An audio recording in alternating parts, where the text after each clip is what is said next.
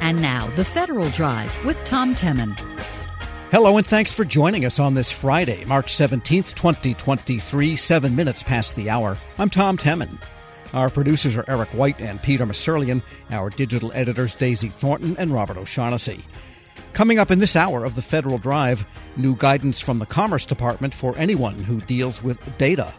Plus, meet the man who spent decades photographing the affairs of one large cabinet department. Those stories and much more ahead during this hour of The Federal Drive. But first, contractors and the Defense Department components alike are delving deep to understand the White House budget proposal for 2024. The Pentagon introduced its biggest ever proposed budget earlier this week. It's asking for $842 billion. Federal News Network's Alexandra Lohr joins us now with a look below the top-line numbers. And before we go into those, Alex, just review the basic top-line numbers that have been rolled out that people are starting to peel back. All right, thanks, Tom. So as you said, it's $842 billion overall, and that's $26 billion more than the enacted budget for 2023. In the Navy, which includes the Marines, so that's the Department of the Navy, their 2024 budget request is $256 billion. That's a 4.5% rise from the enacted budget last year. The Air Force is looking for $259 billion. That's $215 for the Air Force and another $30 for Space Force. That's $9 billion beyond last year's enacted budget. And the Army has a 2024 budget request of $185.5 billion, which is 4.6% increase over last year's enacted budget. The totals for the Army reflect both the active duty forces, the Army Reserve, and the Army National Guard, and their overseas operation costs. So I guess the days are long past when we had those 40 and 50 and 60 billion overseas contingency operations requests. The slush fund, as they used to call it. Well, these things go back and forth, don't they? All right. And some of the trends. I mean, what are we discerning now? What does this all mean? Except for, yes, more, but everything in the government is up for 2024. So one of the things that I think you and I have talked about a fair amount anyway is recruiting. The numbers were low last year. Everyone has another option when they look at jobs. And so recruiting numbers were very low last year. And what we saw in this year's budget is all the services adjusted their recruiting numbers to reflect what happened in the past year. The 2024 budget for the Army looks at 452,000 active duty soldiers. Last year, they were looking for 473,000, but they fell 25% short of their goals last year. So it's adjusted to try and make it work this year. It's a similar situation for the Navy. They're looking at 404,000 sailors in 2024, and that's a drop from 411,000 that Congress funded last year. Overall, the Air Force wants an end strength of 324,700 personnel under the 2024 budget request, and that's a decrease of a little more than 600 people from last year. It's been an ongoing problem for all the services, as I said. Here's Defense Department Comptroller Michael McCord. I will say on the recruiting side, I think you already probably know this, but these are the lowest unemployment rates in the 50-year history of the all-volunteer force. There has always been a correlation, an inverse correlation between the job market on the outside and our ability to recruit. Last year, calendar year 22, 3.6%. Again, the lowest unemployment rate in over 50 years, and it's staying that low in the first parts of this calendar year. So that remains a tough environment. You wonder who's going to staff all of those ships and airplanes and tanks and armored vehicles with those numbers dropping. It sounds like they could almost wish for a bit of a good solid recession to get people back into the market for soldiers, sailors, Air Force, and Marine members. And that's the uniform side of things. What about the civilian workforce? Well, one of the things the military is counting on overall is that 5.2% pay raise that's not just the DOD, but across government. And people at the DOD will get that pay raise. And additionally, military service members will see a 4.2 raise in basic allowance for housing. Right. So that should maybe help the recruitment indirectly if people don't think they'll be impoverished if they go into the military. People are pretty concerned about inflation and wondering if that's really going to cover it. But yes, it is a significant raise. And the other big area for DOD is research and development. What are we learning about their priorities there? That's been another big priority in this new proposed budget. And let's just listen to Vice Admiral Sarah Joyner, Director of Force Structure, Resources and Assessment for the Joint Staff. She spoke earlier this week at a presentation on the budget for the DoD. The budget request aligns with the strategic guidance and balances department priorities to maintain a ready, lethal, and combat-credible joint force. It represents the largest procurement and R&D levels ever for the DoD. As Mr. McCord mentioned, the National Defense Strategy and our national leadership make clear that our highest defense priority is to protect the homeland and deter attack on the United States. That was Vice Admiral Sarah Joyner.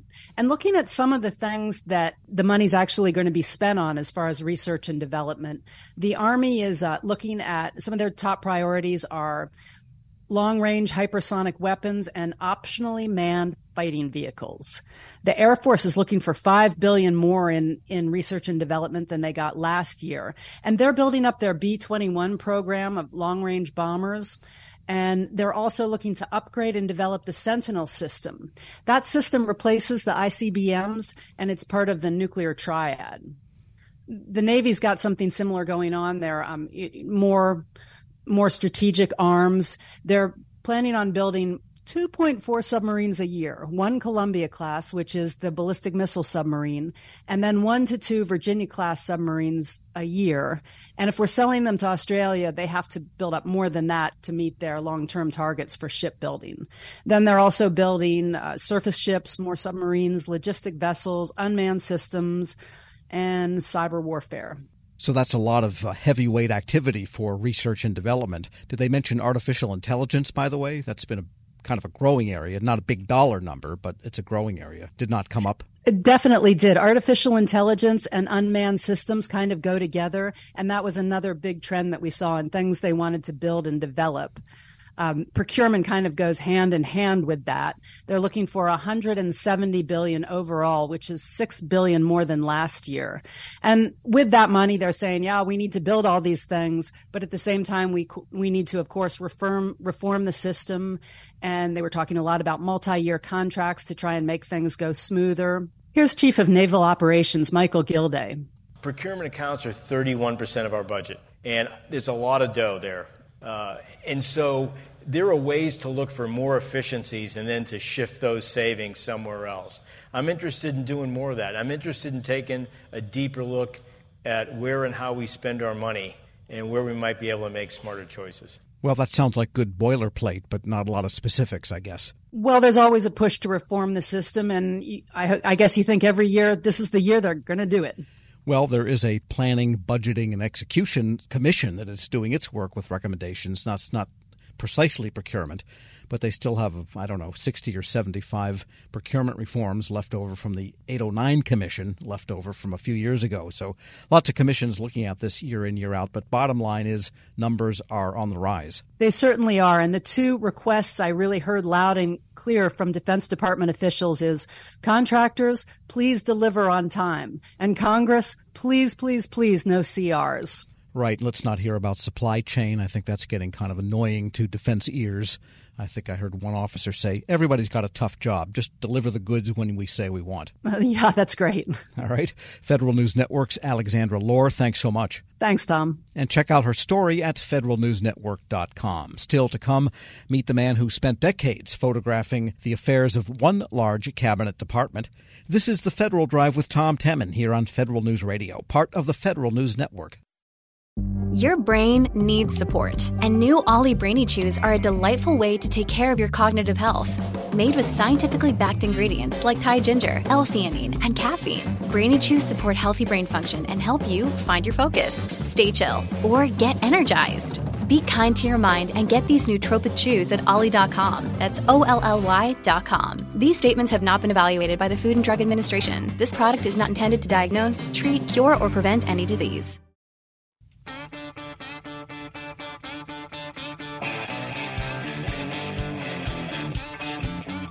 Welcome back to the Federal Drive with Tom Temin here on Federal News Network.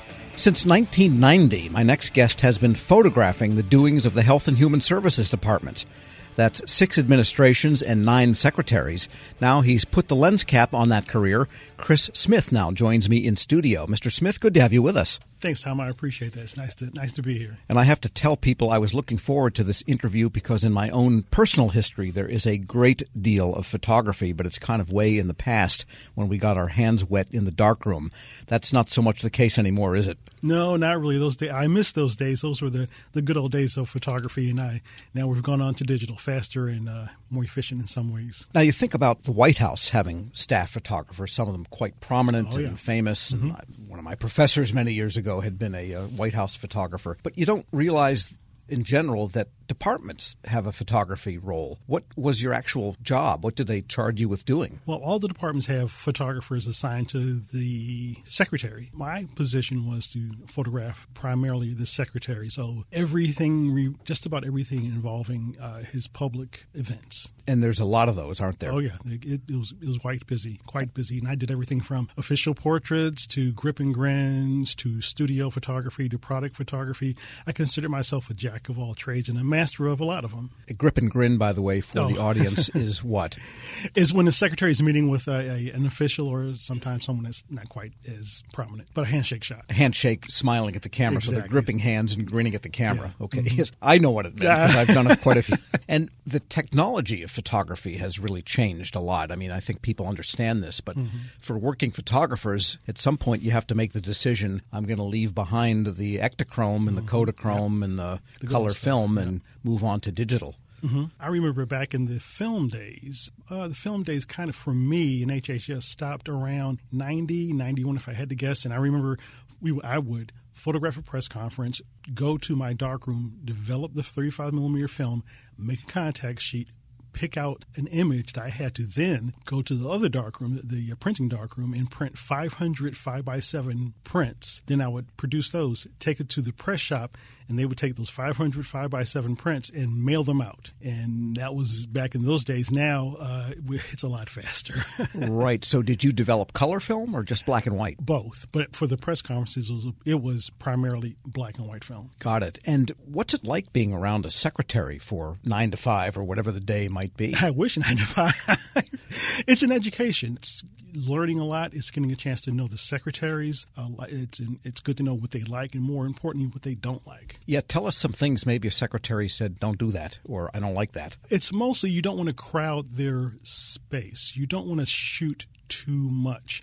You really want to kind of be a fly on the wall, to kind of just be there and be available. And then when you get a chance to know the secretary, you can kind of feel what their comfort level is of being close to them or just taking pictures. Right. So there must have been a process by which you had to get them to become comfortable with you. I mean, they might have known, hey, look, a photographer goes with this position, just like a limousine driver or a suburban driver and whatever else, someone to hang up your coat when you come in. But photography is kind of intimate. You get close to the person or you get behind them when they're facing out and maybe shooting up at them or down at them. How did you get that comfort level with high-level officials? Well, one of the first things I really like to do is when the secretary came to the department is one of the first things I wanted to do is meet the secretary and get an introduction to the secretary so they knew who I was. From there, a conversation ensued, and after that you kind of go into work and take some of that from their vibe, what they're looking for. And sometimes I would ask them, and they would tell me, but it was mostly that initial introduction was the important part. Now, we said at the top that you had started photographing HHS in 1990, but that's not when your career started. My first job in the federal government was at NIH, at the National Institute of Health, and I was a darkroom photographer, developing film, making prints, things like that. And I did that for about 3 years. My first shooting job in the federal government was at the Department of the Treasury under Nicholas Brady, and I was there for about 3 years or thereabouts. And then I started at HHS in 1990. All right, so the secretary at that time was Nicholas Brady. Nicholas Brady. And what was that like? It was very cool working that close to the White House. And I don't know if it was because of that or because it was dealing with a lot of money. It was very staid. It was very, very conservative, very staid. And at some point, Donna Shalala came along, and she might have been the first female secretary. No, I guess she wasn't, actually. Patricia Roberts Harris back in 79. And that was before I started. The first secretary that I started working with was Secretary Sullivan, and then it was Secretary Shalala. What was Donna Shalala like? Secretary Shalala was the longest-serving secretary of HHS. And I remember Secretary Shalala joking that she wanted to be the longest-serving secretary of HHS. And the joke was she was going to get the agents to fly her out to California on her last day. She was a workhorse. I mean, she was working all the time. I mean, all the secretaries do, but she was at it constantly and had a lot of energy. And, of course, they came and went with Republican and Democratic, then Republican, then Democratic administrations. You don't talk politics with them. Did you find them all to be pretty much the same to deal with in terms of their bearing in the job, regardless of who had appointed them? Pretty much. And you don't talk politics on the job now unless you're going to lose your job. So, no. All right. And any particular time that that you had to photograph something for purposes of fulfilling the job as official photographer, and yet it was a really tough situation. Yes. Tell us about it. That will be on Capitol Hill. All the secretaries have to go on Capitol Hill, and it's not a pleasant situation for anybody involved. So the secretaries are being stressed at that. All of them are being stressed at that point on Capitol Hill, and you have a ton of other photographers that are photographing them, some more aggressively than others. But I still have to be there and photograph the secretary, but I don't want to add to that stress level. So that gets to be a little uncomfortable. You have to do that. You have to do your job. You have to perform. And photography's gotten a little bit quieter in those mass situations where, remember, they used to have motor drives, and it was all this flashing and whirring. I think people still have that in mind as the noise of photography, but it's much more silent now. Does that help? That's interesting. Yes, like you were talking about the flashes because of the film sensitivity. Now the sensitivity of the sensors, we've gone from flashes to now digital, where we don't need as much flash. And then with digital, we've gone to pretty much silent. But I wonder about that. It's sort of like with an event, when the secretary or the president walks in, your first thing you hear are the cameras. And now you're hearing less of that. And you would hear the flashes, the cameras, and all the rest of that stuff. And now you're hearing less shutters. We're speaking with Chris Smith, who just recently retired after more than 30 years as an official photographer, mostly with the Health and Human Services Department.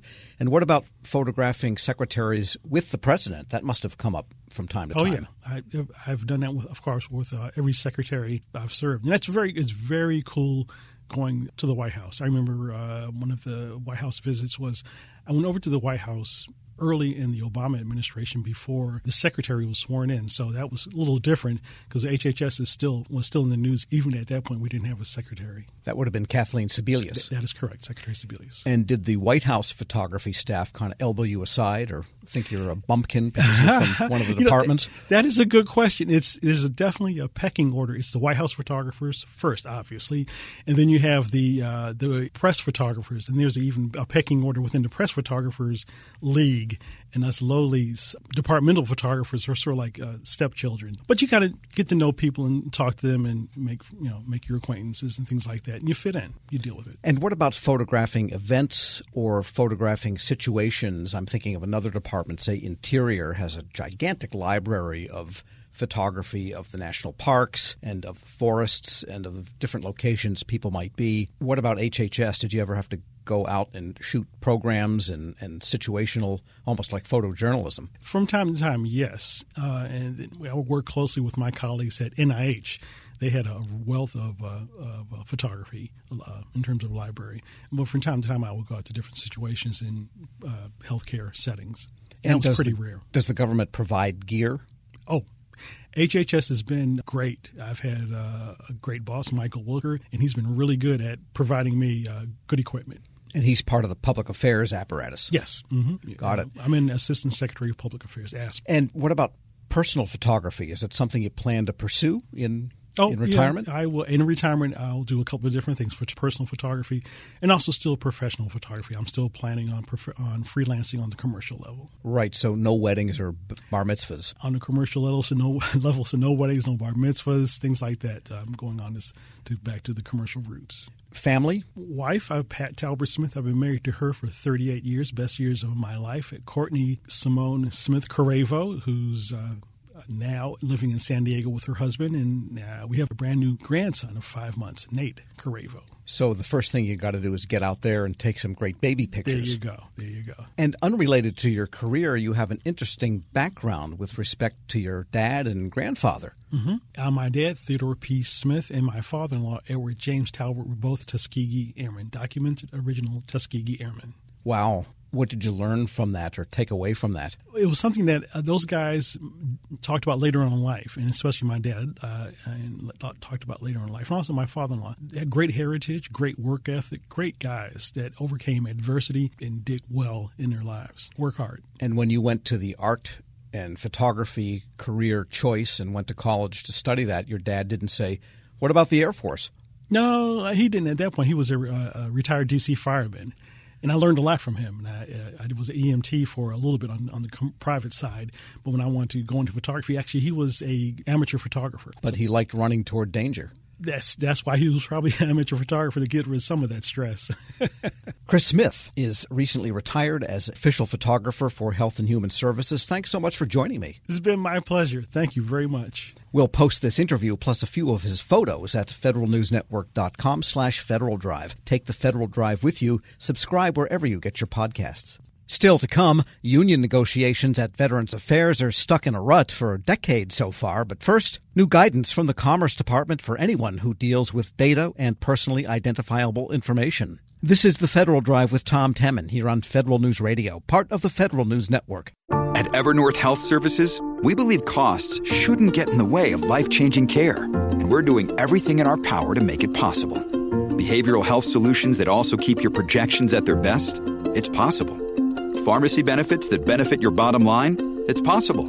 Complex specialty care that cares about your ROI? It's possible. Because we're already doing it. All while saving businesses billions. That's Wonder made possible. Learn more at evernorth.com/wonder.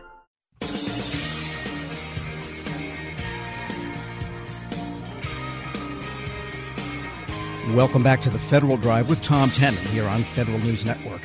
Everyone knows data is the essential element in improving government operations, understanding trends in the world, and solving big problems. Yet sometimes data can reveal too much, like people's personal information. That's why data sets have to undergo what's known as de-identification. Now the National Institute of Standards and Technology has updated crucial guidance on how to do this. For more, we turn to NIST computer scientist Simpson Garfinkel. Mr. Garfinkel, good to have you with us. Thank you very much. And tell us exactly why de-identification is required. Is it because of the application to which the data might be applied, or why do people need to do this? Well, I think we need to step back a bit. Federal agencies operating under the Open Data Act are required to make data sets in their possession available to the public. Many federal data sets don't have any privacy-sensitive information in them, but some do, and some have information that's sensitive for businesses. So agencies that want to make those data sets available to the public need to have some way of removing the information in those data sets that could damage privacy, damage proprietary interests, while still providing value to data users. And that's the topic that the draft publication that was just closed for comment, that's the point of that publication. Right. And this is a reissue of some older guidance. So what has changed now? What caused NIST to decide that you need to get a new draft out there and get comments? Well, actually, it's not a reissue of older guidance. The guidance was never issued. Back in 2016, a draft was published, and then due to a number of internal issues, that draft was never finalized. And so over the years, there's been an effort to finish that draft and actually bring it across the finish line. And so that's what this is about. Until a NIST document is issued, it's not guidance, it's just a draft document.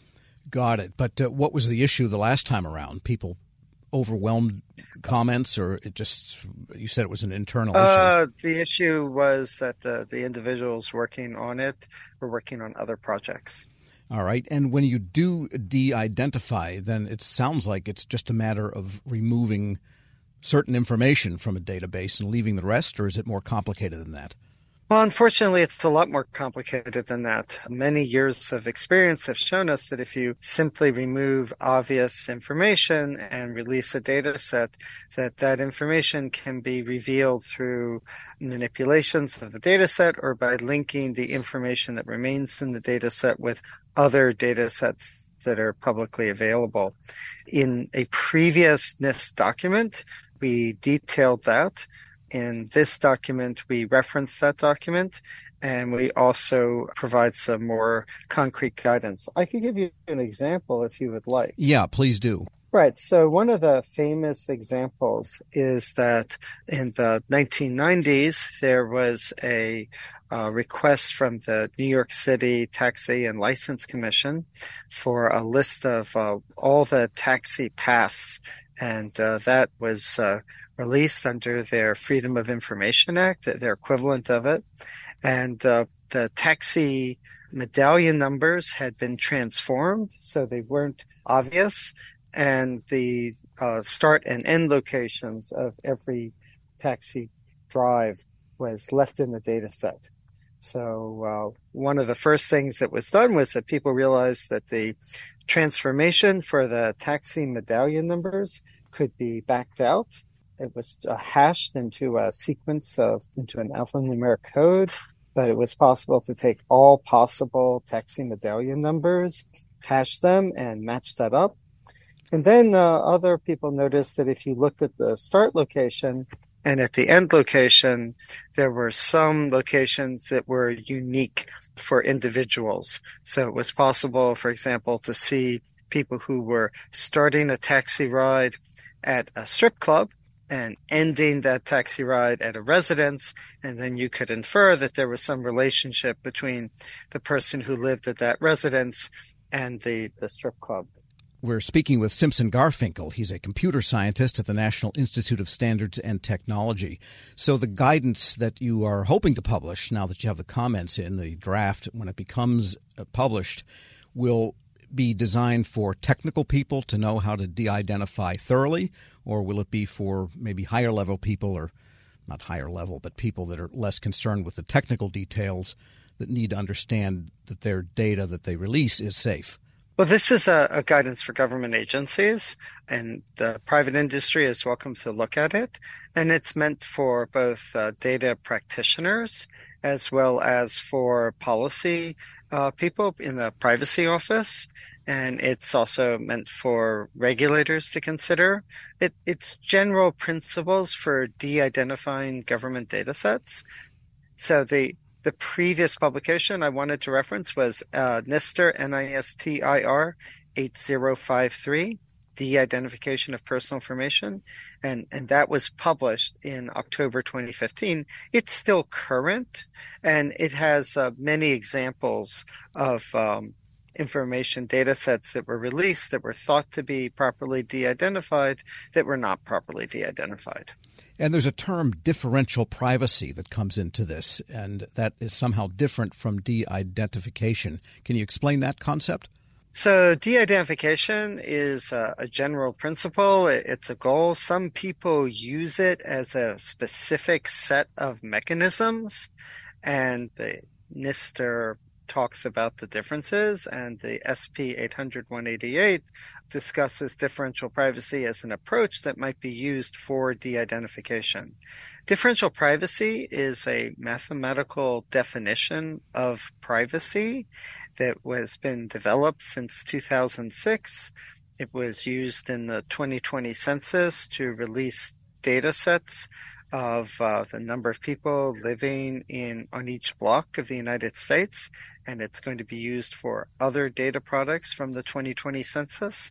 And the idea of differential privacy is to carefully control the privacy loss that individuals suffer when their private data is used to create a public statistical product. Differential privacy is one approach that you could use for de-identification. There are other approaches. Unfortunately, there's less mathematical or formal basis for those other approaches. People who use them hope that they work. They're much more, say, aspirational than differential privacy, but there's no way to know if they actually are working. And that's one of the problems that we have with them. Right. So then just to get back to de-identification there, the objective is such that when the data set is released and has been de-identified, nobody can make correlations through some other means and reconstruct what was taken out with respect to personally identifiable information? So that's actually not true, unfortunately. There's no way to have an absolute guarantee of privacy or an absolute guarantee that there's no risk. We can simply lower the amount of risk, and we can lower the amount of privacy loss that individuals suffer. One of the reasons that we've had some challenges in getting this out is that there's a lot of disagreements in the data user community between people who are using old legacy techniques for de-identification, where they believe that they could have an absolute assurance of safety, and people who are up with the current mathematics, the current research, which shows that there is no way to be totally safe. Differential privacy forces you to confront that, and techniques that don't use differential privacy are more sort of like, fire and hope. Like you use the approach, you think that it's going to work, but there's really no mathematical underlying basis that it will work. And that's what leads to the sort of privacy problems that we documented in NIST 8053. Okay, so people should read both. And you mentioned that the comments were closed as we speak. If someone still wants to comment, will you take it in and have a look? I'm sure I'll receive any comments that come in, even if they come in after the window. We just can't guarantee that for significant comments that we'd be able to take them into account. But we'll certainly look at them. Simpson Garfinkel is a computer scientist at the National Institute of Standards and Technology. Thanks so much for joining me. Thank you very much. I really appreciate the time. And we'll post this interview along with a link to the new guidance or the draft at federalnewsnetwork.com/Federal Drive. Identify with the Federal Drive. Subscribe wherever you get your podcasts. Still to come, union negotiations at Veterans Affairs are still stuck in a rut for a decade so far. This is the Federal Drive with Tom Temin here on Federal News Radio, part of the Federal News Network. Ryan Reynolds here from Mint Mobile. With the price of just about everything going up during inflation, we thought we'd bring our prices down. So to help us, we brought in a reverse auctioneer, which is apparently a thing. Mint Mobile Unlimited Premium Wireless. How to get 30, 30, how to get 30, how to get 20, 20, 20, how to get 20, 20, how to get 15, 15, 15, 15, just $15 a month? Sold! Give it a try at mintmobile.com/switch. $45 up front for 3 months plus taxes and fees. Promo rate for new customers for limited time. Unlimited more than 40 gigabytes per month. Slows full terms at mintmobile.com. Welcome back to the Federal Drive with Tom Temin here on Federal News Network. The Department of Veterans Affairs and its biggest unions seem far from an agreement on a new labor contract after a decade or so of negotiating. An arbitrator finds VA violated ground rules it established with the American Federation of Government Employees when they reopened contract negotiations last year. For an update, Federal News Network's Jory Heckman spoke with the attorney representing AFGE's National VA Council, Ibidin Roberts. So when President Biden came in, VA and AFGE came to agreement, what we called a global settlement agreement on how to restart labor management relations, which included how to restart the bargaining over a successor agreement. And so in that global settlement agreement, we agreed that the parties can each pick up to 6 articles to reopen, and they had to be one of the articles that went to the Federal Service Impasses panel. So it couldn't be an article we agreed on. It had to be something that was still in dispute, which was most of the contract anyway. We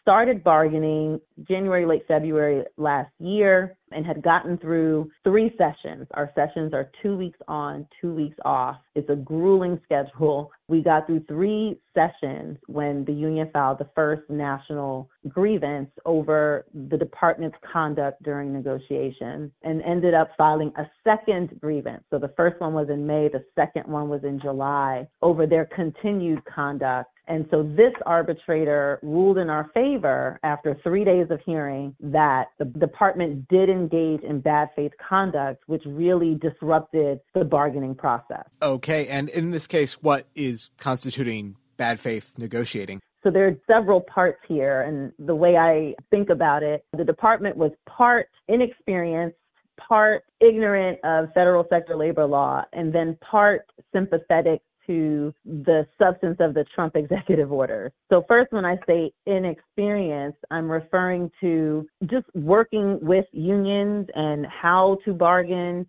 not putting take it or leave it offers on the table. That's one of her findings. They would say to us almost 50 times in a day that they disagreed with us. They disagreed with our interests, but then they wouldn't propose anything to try to come to agreement. We're required to come to the table with a sincere resolve to reach agreement. And if all you say is we disagree and you never want to try to meet each other's interests, you're not going to get to agreement. So that's part of their issue. Part of not knowing the ignorance of the federal sector labor law is insisting that the union waive our statutory rights, such as our statutory right to bargain. They had several proposals. The department made several proposals that would waive the union's right to bargain over conditions of employment of our bargaining unit employees. And so she found several instances. She found 3 instances where they did insist on us waiving our rights. And then the last part being this sympathy to the substance of the Trump executive order. The department proposed to seriously cut benefits to employees, such as proposals for reprimands. We currently have that reprimands have to be proposed. The employee gets a chance to respond before a final decision is made. The department came in to take away proposals and wanted to offer nothing in exchange for it, nothing at all. So in the federal sector, if you want to change current language, you have to have a really good reason to do so. So that's what we call there's a higher burden if you want to change what's in the current language.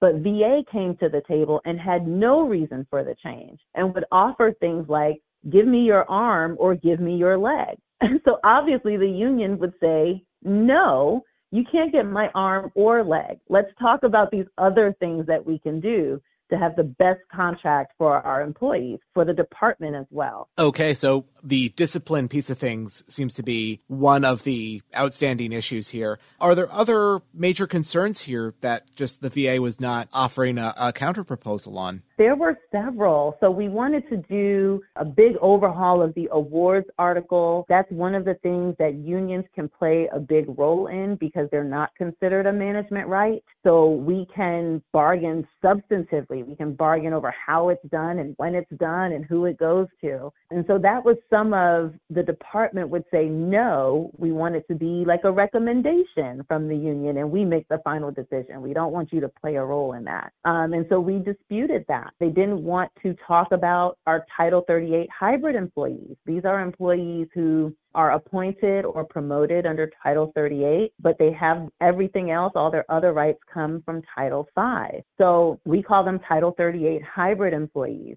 And VA wanted us to waive our rights to bargain awards for them. And they're not pure Title 38, where the secretary has authority to limit our bargaining. These employees, most of their rights come from Title 5. There is no limitation from the secretary for these employees, but that was one of their proposals, was to waive any right we had to bargain over awards for that large group of employees at the department. There were also a PIP case. We filed a national grievance over VA's refusal to provide employees performance improvement plans before taking a performance-based action against them. And VA did this because they felt the Accountability Act allowed them to no longer give employees performance improvement plans. So we filed a grievance on that. We won that grievance. That was arbitrator Jerome Ross. VA filed exceptions. The FLRA upheld the arbitrator's award. VA filed for reconsideration. The FLRA denied the reconsideration. So several times we were in front of the FLRA with this case. And during this bargaining, during our term successor agreement bargaining, VA was failing to recognize the FLRA's decision on that Jerome Ross award. So we were spending days arguing with the VA over something that is settled. The FLRA settled it finally that this award was correct, that we are allowed to require PIP before performance-based actions, even if taken under the Accountability Act. And the department officials at the table were refusing to recognize it. Their words to us were the FLRA is wrong. So that's part of what we've been dealing with, things that shouldn't be in dispute. We are disputing and not actually getting to the heart of what the negotiations need to be. And so that is bad faith, and we're glad the arbitrator found it. And VA really needs to do better at this bargaining table. Just to circle back on something you'd said earlier, just to clarify, when you talk about authority that AFGE has in terms of awards, this is financial awards we're talking about, especially now that the VA has more authority to do that under the PACT Act? Right. So these are like performance awards. If you're performing very well at work, they can give you awards for that, time off awards, special advancement for achievement awards. So there are a number of different awards VA can give, and we're allowed to bargain over all of those, how they're given out, how much is given out, as long as it isn't already limited by OPM regulations. We're allowed to bargain over the entirety of it. And that was one of the things that VA was resisting and just telling us that they disagreed and not giving any counter proposals on it. Ibiden Roberts, an attorney representing AFGE's VA National Council, speaking with Federal News Network's Jory Heckman. Check out Jory's story at federalnewsnetwork.com. And this special program note, be sure to register for Federal News Network's third annual DoD Cloud Exchange, Tuesday, March 21st through Thursday, the 23rd. Learn the latest and most crucial developments in moving cloud services to the tactical edge. Day one explores the enterprise cloud when we'll hear from Deputy Defense CIO Lily Zalecki and Special Operations Command Chief Technical Officer Mark Taylor. Register now at federalnewsnetwork.com. Still annoyed by the Trump administration's relocation of 2 Agriculture Department bureaus, my next guest has introduced legislation to raise the bar for agency moves. It would require agencies to do some homework before they move. With more on his bill, Maryland Senator Chris Van Hollen. Senator Van Hollen, good to have you on. Tom, it's great to be with you. And you had introduced this bill in the last Congress, and I noticed it gained 1 page, but thank you for only having a 9-page bill. Fairly simple what you're calling for? Right, and I've teamed up with Representative Wexton from Virginia once again on this common sense legislation, which simply requires that federal agencies, before they undertake large moves, for example, one that took place during the Trump administration from the Washington, D.C. area to Kansas City, that before they undertake such a move, they do a cost-benefit analysis to determine whether it's in the best interests of the agency's mission and in the best interests of the taxpayer. So that's the idea. We would have hoped that agencies would do this as a matter of course. They don't, and so this would require them to do so before undertaking these kind of moves. And one detail in the bill is to involve the Inspector General of the agency. In the case of agriculture, it would have been the Agriculture IG. And what do they bring to it? Well, you want an independent look because if an agency is undertaking a move or planning a move, the assumption is that the political folks in the agency have made that determination. So we're looking for somebody who has an independent take, a fresh look. Again, in order to protect the mission of the agency and the taxpayer. Back in 2019, what happened was the Secretary of Agriculture decided to move 2 agencies within that department, the Economic Research Service and the National Institute of Food and Agriculture, to move them to the Kansas City region from the Washington, D.C. area. It involved huge disruptions. They lost a lot of their expertise and knowledge, and a lot of employees didn't go. And as the GAO pointed out, they also lost some of the diversity of their workforce in that move. So the purpose of this legislation that Representative Wexton and I reintroduced is simply to require an independent cost-benefit analysis before agencies undertake these significant moves. And I think there was a third one, not from agriculture, that moved to Grand Junction, Colorado, too, at that time. That's right. The Bureau of Land Management moved their headquarters to Colorado, and the GAO, Government Accountability Office, looked at that as well and concluded that they did not conduct a full cost-benefit analysis before making that move. So, yes, this legislation would have applied to that move and any future move made by agencies. Again, I would think that every taxpayer would want an independent cost-benefit analysis done to make sure that these moves are in the interests of the country and in the interests of the taxpayer. Now, in recent memory, some agencies have moved nearby. Like, I remember EPA moved out of some of the worst buildings known to mankind in this hemisphere since torn down. That was a number of years ago. And now the FBI looks like it's finally going to get up and move to either Virginia or you're hoping to Prince George's County, Maryland. Would those be covered by this legislation, that type of move? Well, in these cases, there's a big analysis undertaken in terms of the mission of the FBI, for example, and cost to taxpayers. I mean, in Maryland, we are asking the GSA to make sure that they value a number of criteria equally and that they make sure that cost to taxpayer is a significant part of that, because we demonstrated that moving the FBI to Virginia would cost a minimum of $1 billion more to the federal taxpayer than moving to either of the Maryland sites. But, clearly a move of an agency within a particular region, in this case within the Washington metropolitan region, does not cause the kind of disruption to workforce that a move from the D.C. region to Kansas City entails. We're speaking with Maryland Senator Chris Van Hollen, and the bill regarding the relocation requirements for federal agencies did not get through the busy schedule of the 117th. Now we're in the divided 118th. Do you have any Republican co-sponsors that you're aware of, either in the House or anybody joining you in the Senate? We do not yet have Republican co-sponsors. We're going to work to accomplish that. I would hope that anybody, regardless of party, would want to look before they leap, especially when you're dealing with taxpayer dollars, that they'd want to make sure agencies are making an assessment about whether a planned move will be consistent with their mission, not cause disruptions to the mission, and be in the interest of taxpayers. So you would hope that that would be a nonpartisan objective, and we're going to be working toward that.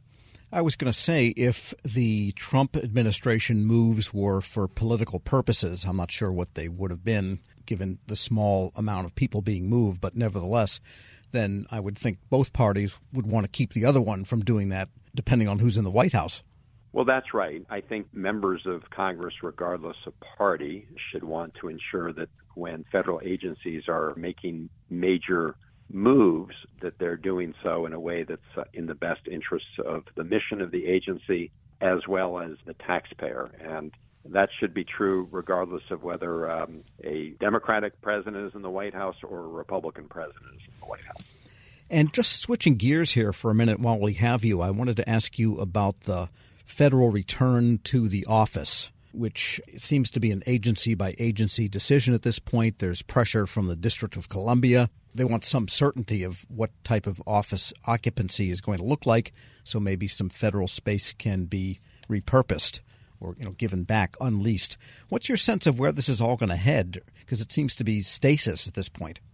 Well, I do think agencies need to take a very close look at this question, because President Biden will soon declare an end to the pandemic emergency. So people should be making sure that they're accomplishing the goals of their agencies. That means that if an agency says that it needs its people back in the office, that should be the case.